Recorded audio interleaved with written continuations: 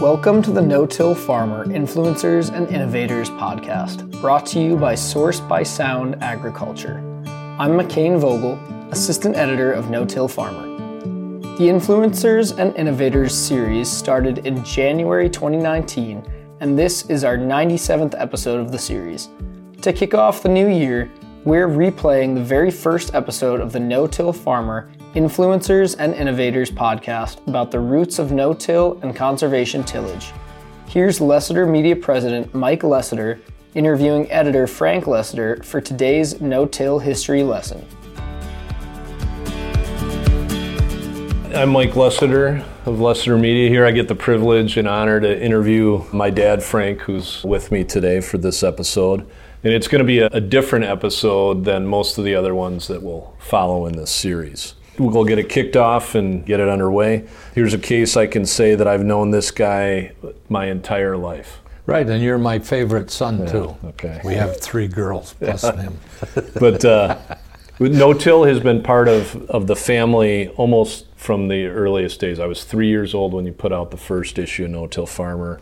It's been part of the family, 5th child, figurative and literally been around the home since '72 and gotten to do some father-son trips and memories around your job and reporting on no-till, going out on farm visits, interviews, and meetings. So this is fun for me.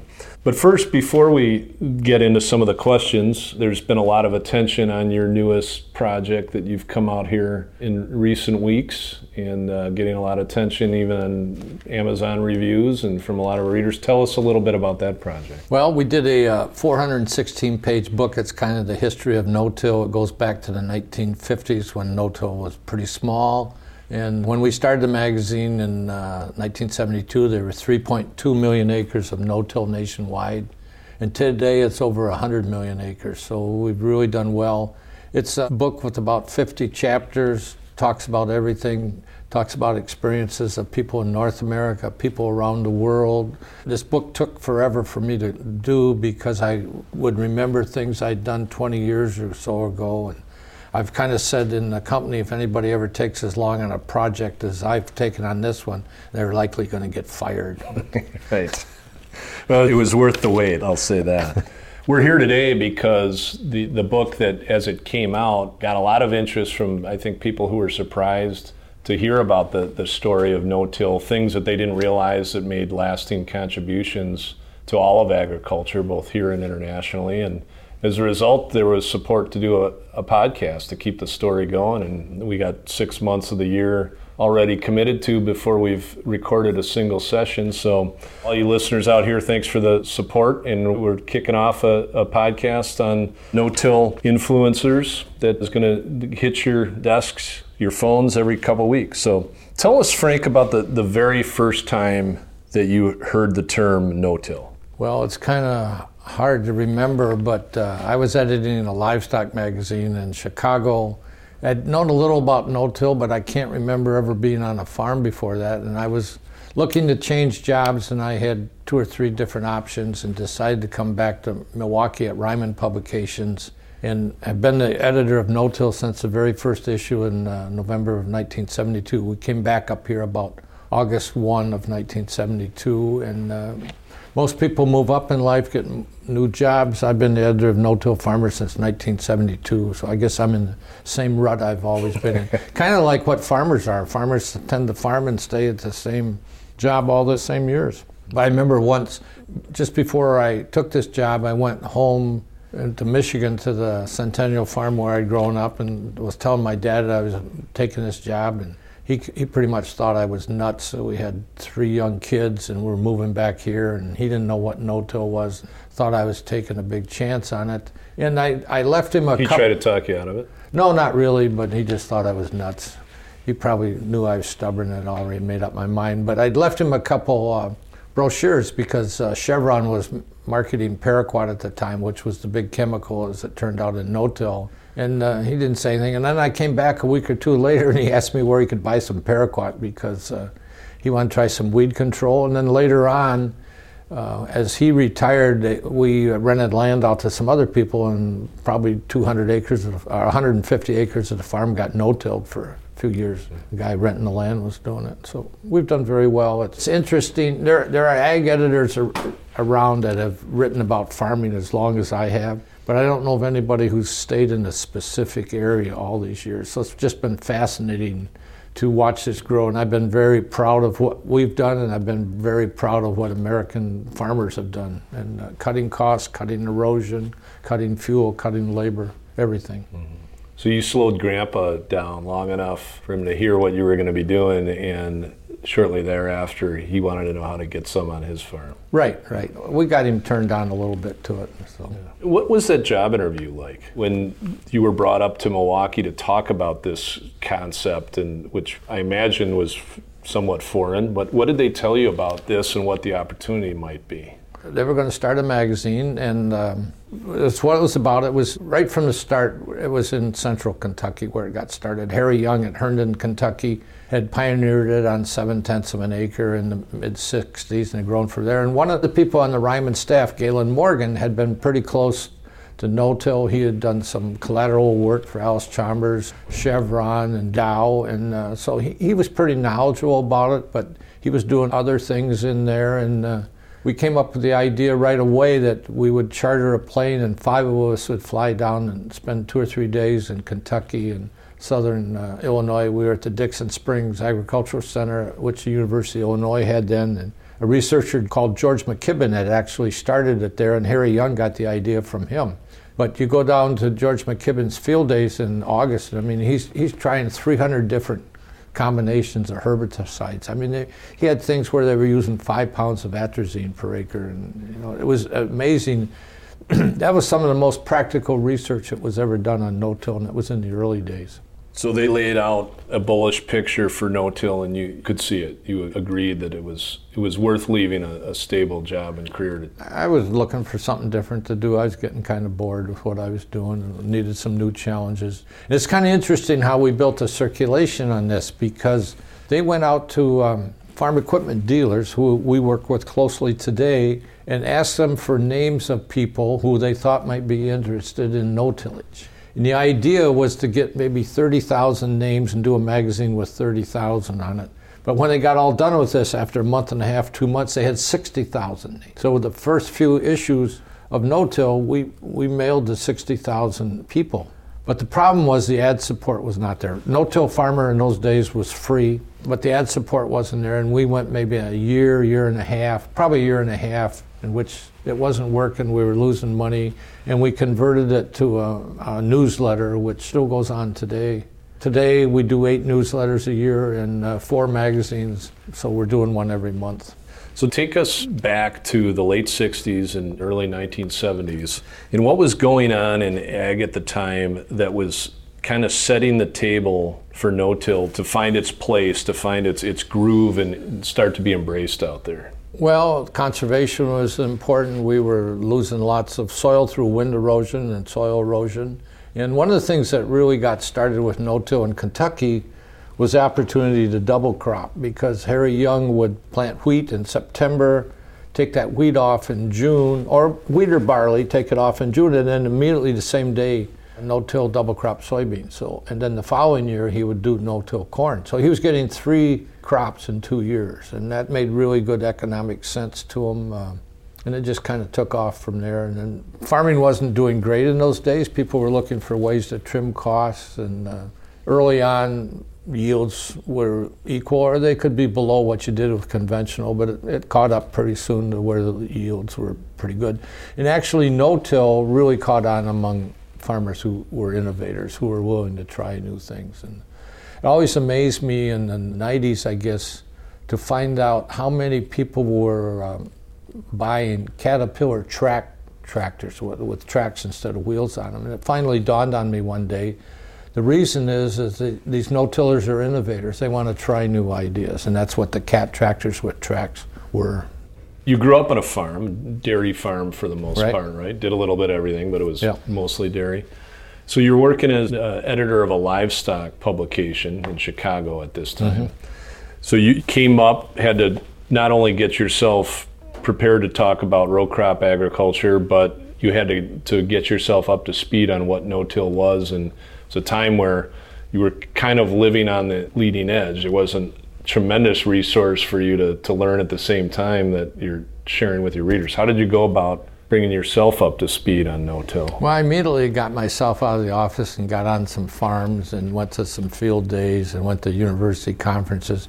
There was a fair amount of interest in no-till in those days, and one of the big things was making better use of whatever available moisture, whatever rain was falling on the ground, and just worked at it and got out of the office and visited with farmers.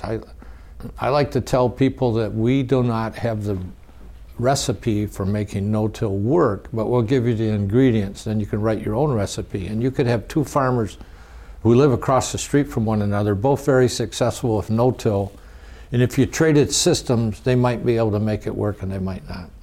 So I like to tell this story about, we'll give you the ingredients, write your own recipe. That's probably even more challenging of a role as an ag journalist, where there is no set formula out there, because you have to convey that by itself. And early on, Ryman Publications had a magazine called Farm Wife News, and they would take as many as 1,000 or 1,200 people to Hawaii for a week, and we made no-till part of those stories. And I remember one year in Hawaii, we probably had 300 people who were no-tilling at the time out of a bigger audience, and we did a survey and we asked them what their no-till system was. And I think we came back, when we gathered them all up and put them together, I think there were 70 different systems. Somebody was doing something different than somebody else. Out of these 400 people, there's like 70 different systems. So there was no one way to make it work. And, you know, it's an attitude as much as it was. And then the equipment was scarce. Like the book that I've done, there's a number of pages in there about planters and drills being built in farm shops at that time, because nobody was happy with what the manufacturers were making. And if you look at that, the real breakthroughs in seeding equipment was done by the shortline companies. Great Plains, Howard Martin at Martin Industries with row cleaners and colders, and Ingersoll came up with fluted colders and ripple colders that made no-till work. John Tye was another one, right? Tell us that there, even the people who have been following us for a long time may not realize how and why No-Till Farmer publication was birthed here in downtown Milwaukee. Tell us about what that environment was like, the offices, how many people were there, what that place was like, and what it was like during that launch period. Well, there were probably 30 people or so when we first started No-Till Farmer, and Ryman had Farm Wife News, which had a tremendous circulation. They had a magazine called Farm Building News that went to people that built barns, and no-till. And the guy who and they did some collateral work and PR work for some companies, including Seba Geigy and Alice Chambers. And the guy who really was the no-till guy was a guy named Galen Morgan, who became a good friend of mine and was a mentor. And he had been on Harry Young's farm where it all started, probably 8 or 10 times by the time I came there in 1972. But he really understood this farm. This concept. I listened to him really careful and learned a lot from him. I know even farmers that we talk with today at the conferences, they're intrigued about how you put a magazine together, and then we ask about the marketing and the advertising and the editorial direction, the coming up with story ideas. How did you do that back in those early days, and how did you find farmers that were not only experimenting or having success with no-till, but to get in and talk about it? Well, most no-tillers were willing to talk about it. They thought it was a great system. We would get leads from university guys and suppliers and county extension agents, and getting leads even then wasn't that tough. But I always remember a comment Daryl Smith, who was a retired field editor for Farm Journal, made to me maybe 10 or 15 years ago. And he says, I don't understand these no-tillers. They got such a good thing going. Why do they think everybody in the world needs to be doing it? And they're pushing it all the time. They're telling other farmers, you should do this, you should do this. But he says, they meet with problems. Other people don't want to do it. He said, sometimes you wonder why they just don't keep it to themselves. Well, it's kind of like spreading the gospel. Yeah, right? exactly. It's exactly what it was. It's the gospel of farming.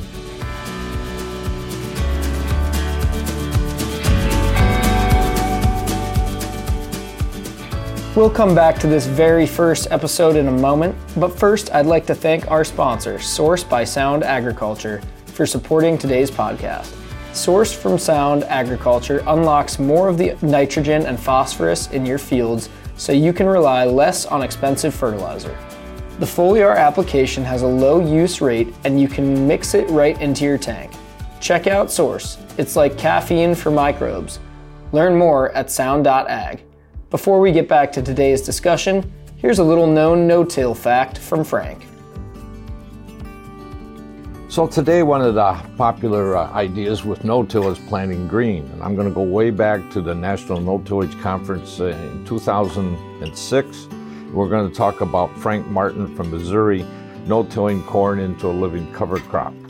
Frank shared his ideas at the conference on getting into his fields extra early by looking at the possibility of no-tilling corn into a living cover crop. He's from Hallsville, Missouri, and he intends to burn down the cover crop 2 to 4 weeks after planting. Admitting that the plan is untried and ambitious, Frank says his list of potential advantages for making better use of available moisture and extending the growing season outweigh his list of potential disadvantages. So even as far back as 2006, we were planting green. And now, let's get back to Frank and Mike's conversation.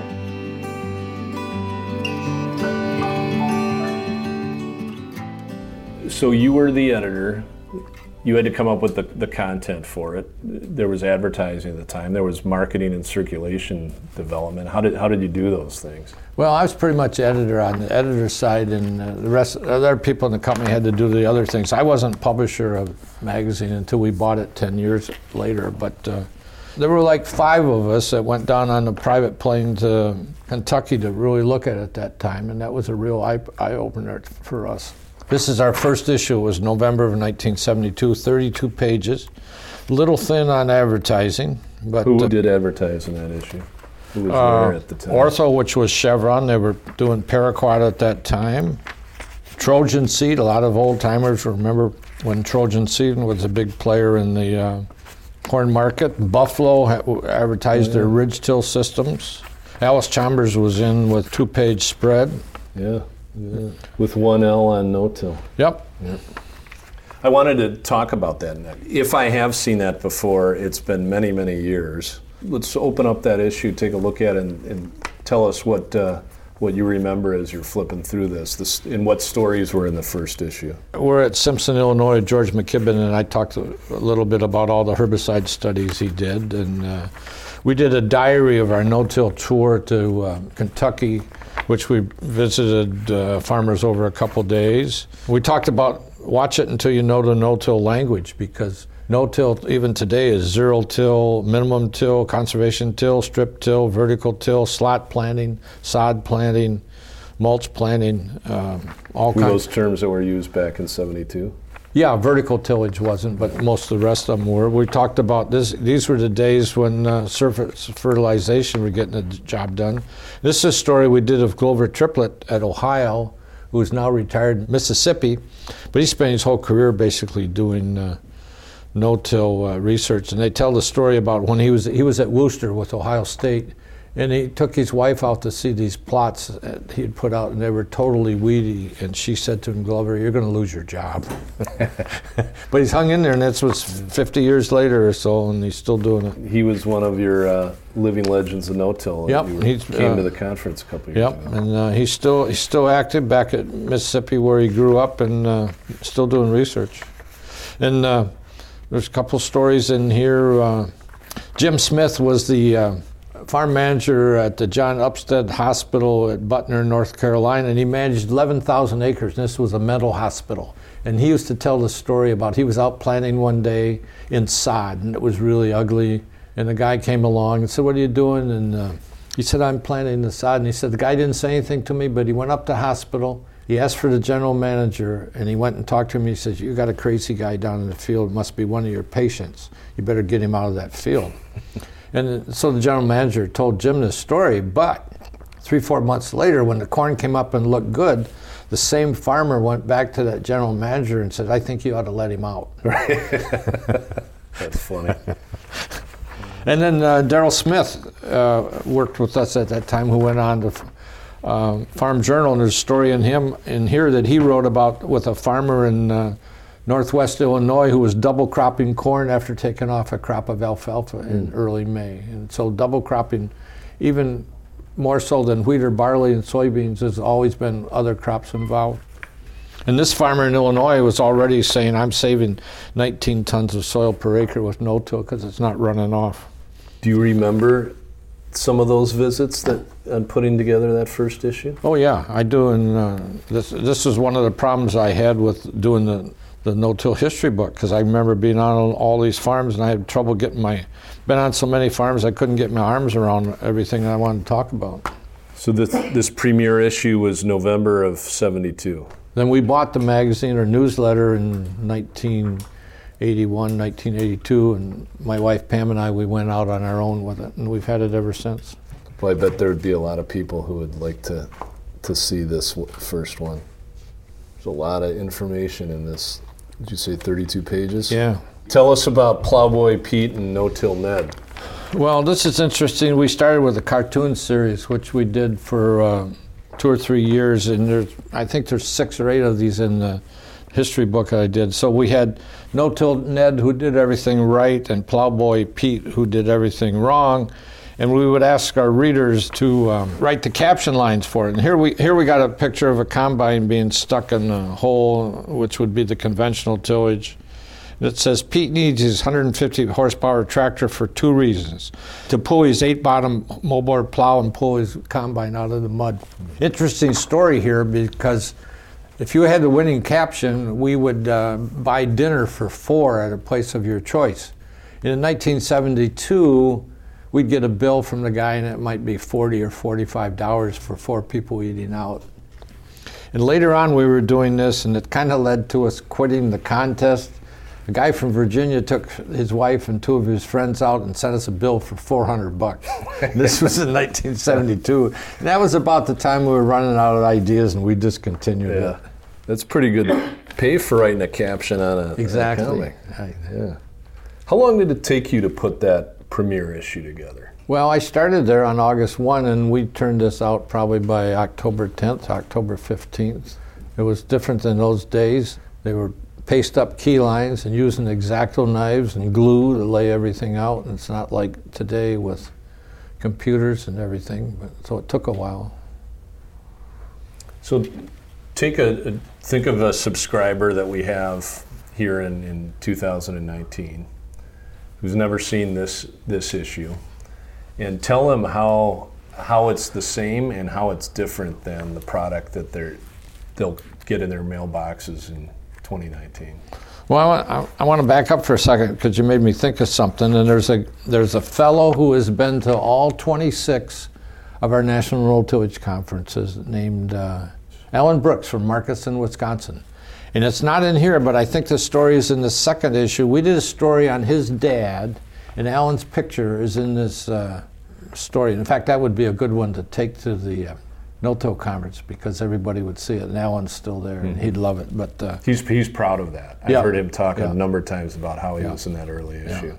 We've just got more in depth. I mean, you look back at some of these stories, and they were kind of shallow. We said the guy used fertilizer, but we didn't tell exactly where he put it, or what day he put it on, or whether he mixed it with herbicides or liquid dry, and whether he was broadcasting it or banding it or injecting it. And so we've gotten really... well, you were learning as you went, too. Exactly, right. Needed, right? Yeah, and our editorial philosophy has always been, we want quality editorial. I like to say, we'll give you the meat and potatoes.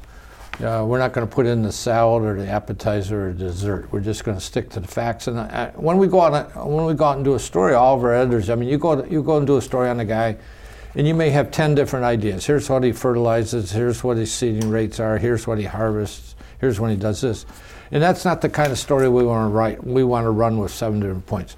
Maybe we want to run the whole story on where he side dresses nitrogen, and really get into the details. Not, in the general story, do you side dress nitrogen? Yeah, there's 20 words on it. Well, when we do this in a whole story, it may be 1,000 words that we get in there and talk about exactly where he puts it, when he places it.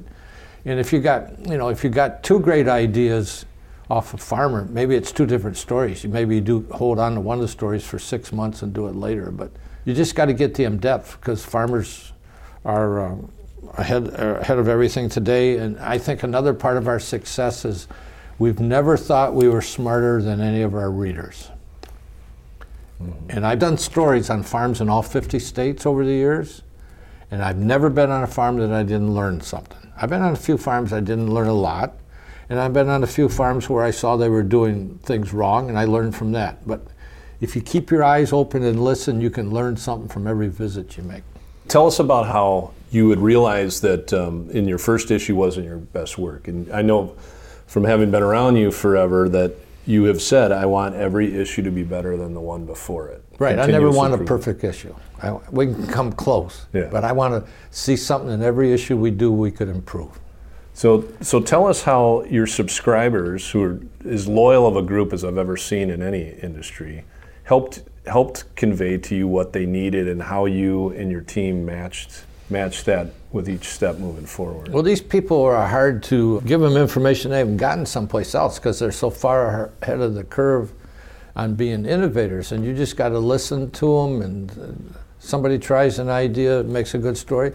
Somebody tries an idea that bombs.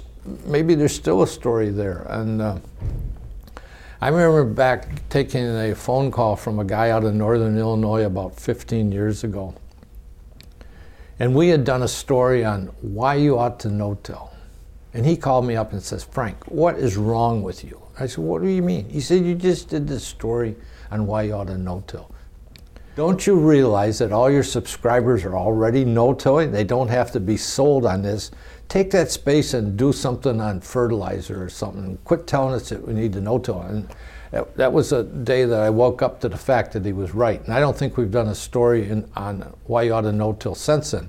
Now on our website, we got an area called No-Till 101, and we got some stories in there about why you ought to no-till. I woke up to what readers wanted from us. Yeah. Well, there's two observations with that. One, you have a loyal subscriber base that will call and tell you how they expect you to improve. Mm-hmm. And second, and probably just every bit as important, if not more so, as you listen to them. Right. And I remember along about maybe the 5th or 6th National No-Tillage conferences that we run, we had classroom sessions. I ran one on the basics of no-till. And the idea was we get people that come to our conference who aren't no-till and they're thinking about it and everything. So we get people that haven't no-tilled. I went into the classroom and there were maybe 25 people in there. And none of them were first-timers. They were guys I knew that had been no-tilling for 25, 30 years. And I said, what are you guys doing in here? It doesn't hurt to go back to the basics. But the guys who were not no-tilling found a session that they thought would be more important to them than that one we ran on the no-till basics. Mm-hmm. So you learn from that too. And then, we do roundtable sessions. I mean, we get up to where we do 80 of them at a time. And once in a while, you get a session that's, years ago, we would do sessions on the John Deere 750 no-till drill. And sometimes there'd be 150 people in that room. And another time, we might have a session on no-till cotton at the same time, and we don't draw a lot of people from the South that are in this. But there were 3 guys in that room talking about no-till cotton, just among themselves. And they thought this was the greatest session they've ever been to because there was nobody back home that was no-till and cotton like they were. And once in a great while, you can have a session that draws nobody. And people say, well, does that really upset you? And I say, no, because they picked something else that was more important to them. Now, we may never run that session again, but I've seen the time 10 years ago or so, we would run a session on no-till vegetables, and maybe 29 people went to it. Today, we can run a session on no-till vegetables, and 150 will go to it. This next question, so we know this because we're around it all the time. You can have a brilliant editorial product that the world never sees because you can't get it out to market, or a market doesn't exist for it. So I want to take us back to when you were getting going, how you went about getting this vision of No-Till Farmer, a peer group on no-till in a publication format is essentially what it is, right? Right. How you got that out to the market, how you conveyed that to all the farmers out there who needed it or didn't realize they needed it yet. Well, it goes back to these guys being innovators. They're more than willing to look at new ideas, and it just happened. I mean, people would tell somebody else, hey, there's this no-till farmer, you ought to look at it. And I remember talking to a guy who came to our National No-Tillage Conference in the early days one day, and he said, I never knew this publication existed until he said, just 3 weeks ago, it would have been the middle of December, he said, my wife and I are laying on, he's from Indiana, I think, if I remember right. He said, my wife and I are laying on the beach at Fort Myers, Florida, and there's a guy reading a magazine next to me in a chair called No-Till Farmer.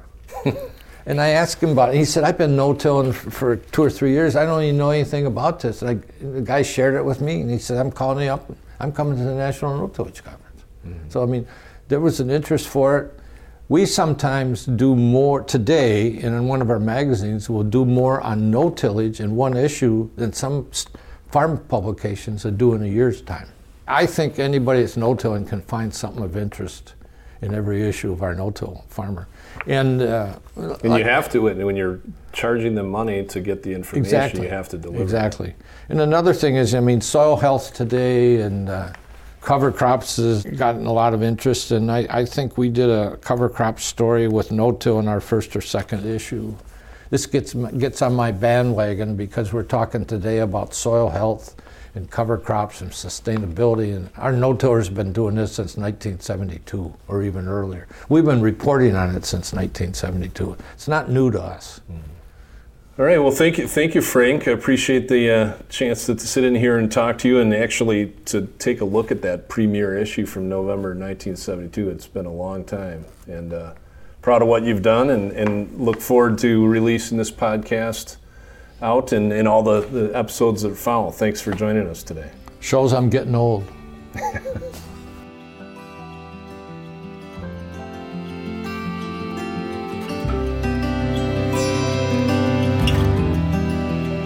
That's it for this episode of the No-Till Farmer Influencers and Innovators podcast. Thanks again to our sponsor, Source by Sound Agriculture, for helping to make this series possible. Before we go, here's Frank once again with another little-known no-till fact.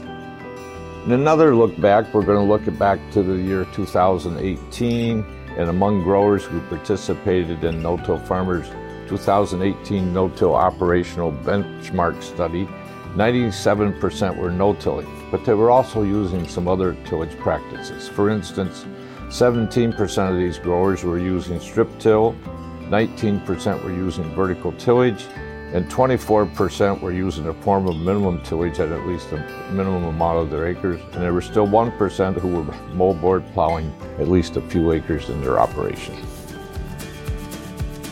You can find more podcasts about no-till topics and strategies at notillfarmer.com/podcasts. A transcript of this episode will be available there shortly. For our entire staff here at No-Till Farmer, I'm McCain Vogel. Thanks for listening, keep on no-tilling, and have a great day.